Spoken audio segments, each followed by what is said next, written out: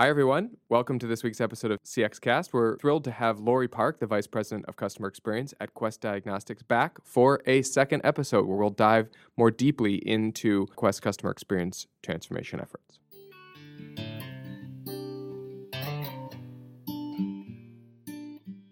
Can you tell us more about a specific initiative or other accomplishment that you're particularly proud of?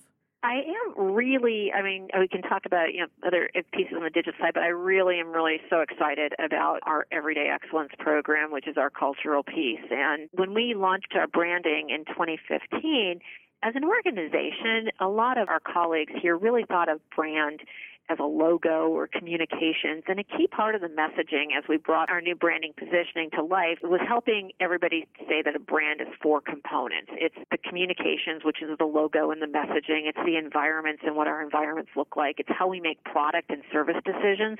But it's also how our people come to work every day and the people and the behaviors of each of us. And in any given day, excluding the individual testing in our laboratory, we have about 500,000 interactions a day between a Quest employee and a customer.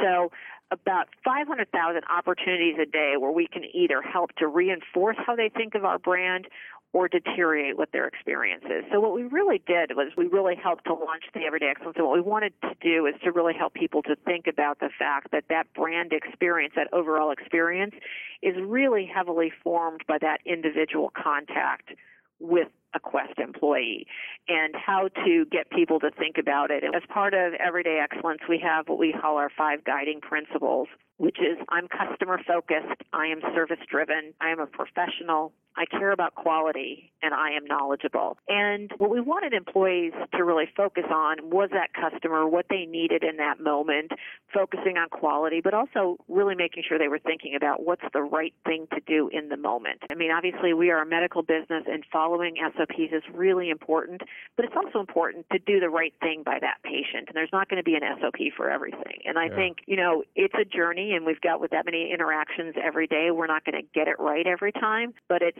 making sure we get it right more than not, and how to also recover when things don't go right. And that's been, I think, something I'm really excited about. And a key part of that messaging is Everyday Excellence isn't about somebody else. It really starts with each and every one of us, from our CEO on down throughout the organization. And how do we create that culture where excellence is expected every day, every interaction from every employee? Yeah, that's really interesting. Were there initiatives or things that you did around Everyday Excellence and those 5 guiding principles to help signal or convince colleagues that you were taking this seriously, right? That they could go away from standard operating procedures and make deviations or changes as necessary that were appropriate? I can imagine recognition or training or things like that. Well, all of the above. And I think the first thing we started with was really the team that really built the launch of it. And it was colleagues from across the organization. It wasn't a bunch of people in our corporate headquarters, though there were a couple of those because that is some of our functions. And then they were the team that actually defined the definitions for what each of our guiding principles meant. They were the ones that thought about the training needs and really what it meant and what it would bring it to life in each of those. And the first test was when they brought the work to me to see, could I really let go? So the first test was to me, and I'm going to admit I had one edit on the I care about quality along with our chief laboratory officer, but we really did let it go. They did great, thoughtful work, and what we wanted to make sure is that when our team members read the work and saw the work product that was being rolled out, that they really saw their own handiwork, that it hadn't been edited, and they were able to say to their colleagues, yeah, that's exactly what our team came up with. What was your edit, by the way? It was something important to our chief laboratory officer, and therefore we made sure it went through. But we had a really good conversation around it. Recognition has been a key piece of it. We've aligned our recognition program around this, and my team handles executive complaints. And you never like to see a complaint. I always say it's a gift. As we're retraining, we frequently hear, oh, they weren't following this guiding principle. Let me retrain on what that one means in their job. So that, to me, starts to say this is connecting with our leaders in regards to how they think about training and talking to their front line as well. Yeah, that's a great example. So, Lori, you talked about the way these principles were developed. Can you share some examples of barriers that got removed as a result of allowing employees to deliver the right experience? During our supervisor training, what we found is, not dissimilar for, I think, a lot of companies that we are in healthcare, you tailor your experience a little bit region by region. But what we found is, as we brought together some of our leaders from across the company, that different regions interpreted differently maybe what decisions a frontline supervisor could make in a PSC. And a great example is we had brought together some of our frontline leaders, our supervisors, and one of them told this great story about a leukemia patient. It was a child who needed a clean room. Quest PSCs are wonderful locations, but we don't have a clean room for a cancer patient. And the phlebotomist said, hey, how about if you give me your number? And when it's your daughter's turn to be drawn, we'll just text you and you can bring your daughter in from the car. You'll feel better if you do that. She made the decision in the moment what was the best thing for that patient. One of her colleagues said, oh, really? We're allowed to do that? It was a great example of no one's safety was being put at risk. We weren't not following any of our clinical SOPs, but they were able to say, oh, I can make that decision in the moment on what's the best thing for that child. Yeah. And I think it opened an example because they just said, hey, you've got a phone, I've got a phone. If you give me your number, I'll text you. Yeah. I love that example too because of the colleague. So many of the barriers we found for customer experience delivery are perceived barriers, right? Barriers in your mind that you say, oh, we're allowed to do that. It's like, did anyone actually actively tell you couldn't? No, you just assumed, right, that it wasn't how you'd been trained to do it, so therefore it was not approved. Whereas there are endless permutations to the experience and to people's needs and customers' needs, as sort of you were just outlining one that was very much a unique case there. And so you can't possibly script for all of those outcomes.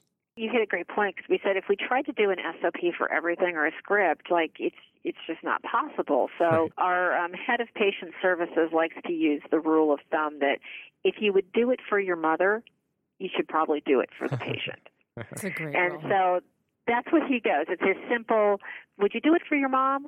Okay, it's probably okay then. So it's his mom rule. He said, there's some common sense around it. Yeah. But I think what we are seeing across the organization, as an entire organization, we're becoming more outside focused. And I think our movement to customer experience was a logical step along that journey. So our CEO, Steve Ruskowski, came in 2012, started making some changes in the organization, added franchises, which are closer to the customer, doing more and more things structurally to the organization, that by the time he added the customer experience element, it was part of that evolution of where we were going, that people, I think, were ready for some of these other changes that came with it. How are you tracking the progress of culture change at Quest? So, you mentioned that. That's a great example of that one colleague saying, oh, I see now I do have permission to do that. But, on a sort of maybe larger scale, how do you look at the evolution of the culture to know if you're getting to a point where most colleagues are thinking in that new, more enlightened way? This is a conversation we just had recently with one of our senior leaders, and off of our annual employee survey, we do have a subset of questions that we use to measure progress as it relates to mindset on this. That's internally focused. The big question is are our customers feeling it? So as it relates to our patient service interactions, we do have a key question that we found is correlated to that experience element. So we are tracking the movement in one attribute within our patient experience survey, and we'll be doing something similar for other parts of that experience with our customers, because that, to me, is the real measurement. Are our customers feeling it? You've talked more about the empowering of employees. What about the training? Can you talk a little bit more about the training program? We've used a leader-led approach. So as opposed to just I can go on and do my own training, the decision we made around this element was it needed to be leader-led. And the reason we did that is we had heard initially from some of our front lines, oh, yeah, my leader expects me to do this, but they're not doing it. So it's a leader-led discussion with more of a cascade. In some of our functions, they're actually doing it as a large group discussion and talking about how do they customize it. So, for example, I love what our legal team has done on their training is they take the materials that have been developed from the training organization, and then they say, hey, these really are applicable to legal. Let's take the concept for this session and turn it and talk about how it relates to a current legal project that we're working on. I really love that they wanted to demonstrate that it's not just for other people, that it applies to them as well. And then a couple of functions within our organization, they supplement the part from the center with some functional specific training. So, for example, our patient services organization supplements the training that we have with some really specific training that they've got. One of my favorite videos that they did is how to customize the way you talk to different generations. So in the video, it talked about what are the different needs of maybe someone in the senior population versus a teenager versus an infant. So it really helped to talk about how do you approach differently some of the needs in different age groups. Lori, you've learned a lot in a short period of time here. Imagine someone is starting roughly where you were in late 2013, knowing they've got this job and trying to cram to get ready for it, but they're here in 2017. What would be your advice to someone just starting? The one thing I wish I would have done is I wish I actually would have spent a little bit more time with some of my senior colleagues, setting up some of the governance approach to it. I made the mistake of jumping in and just starting to wanting to learn and get stuff done. And as I've talked to some of my peers in other companies, I see that they're able to move faster in the long run by building some of those critical pieces up at the front. So that is one change I would make. One thing I would highly recommend, though, is the advice that we'd gotten around taking the time to think about where's your North Star and what that future state, high-level future state is going to be while you make the small changes is a really critical piece that I would recommend again to others. And I think, we always can do better on communications, and that's what we're trying to figure out, too, is how do we tell this story better, and how do we weave it together as part of a broader story for the company? Because a key piece in my mind is I don't want you to think about, okay, here's what the company's doing for CX, here's what they're doing for IT. To me, it's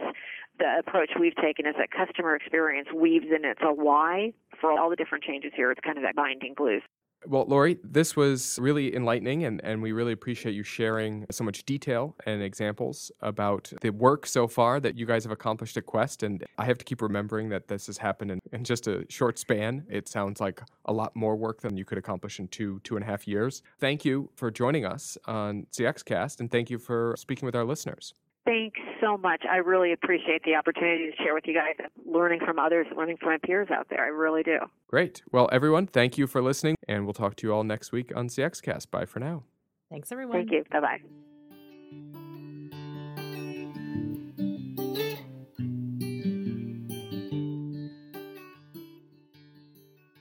Thanks for listening. Remember, your customer's perception is your customer experience reality.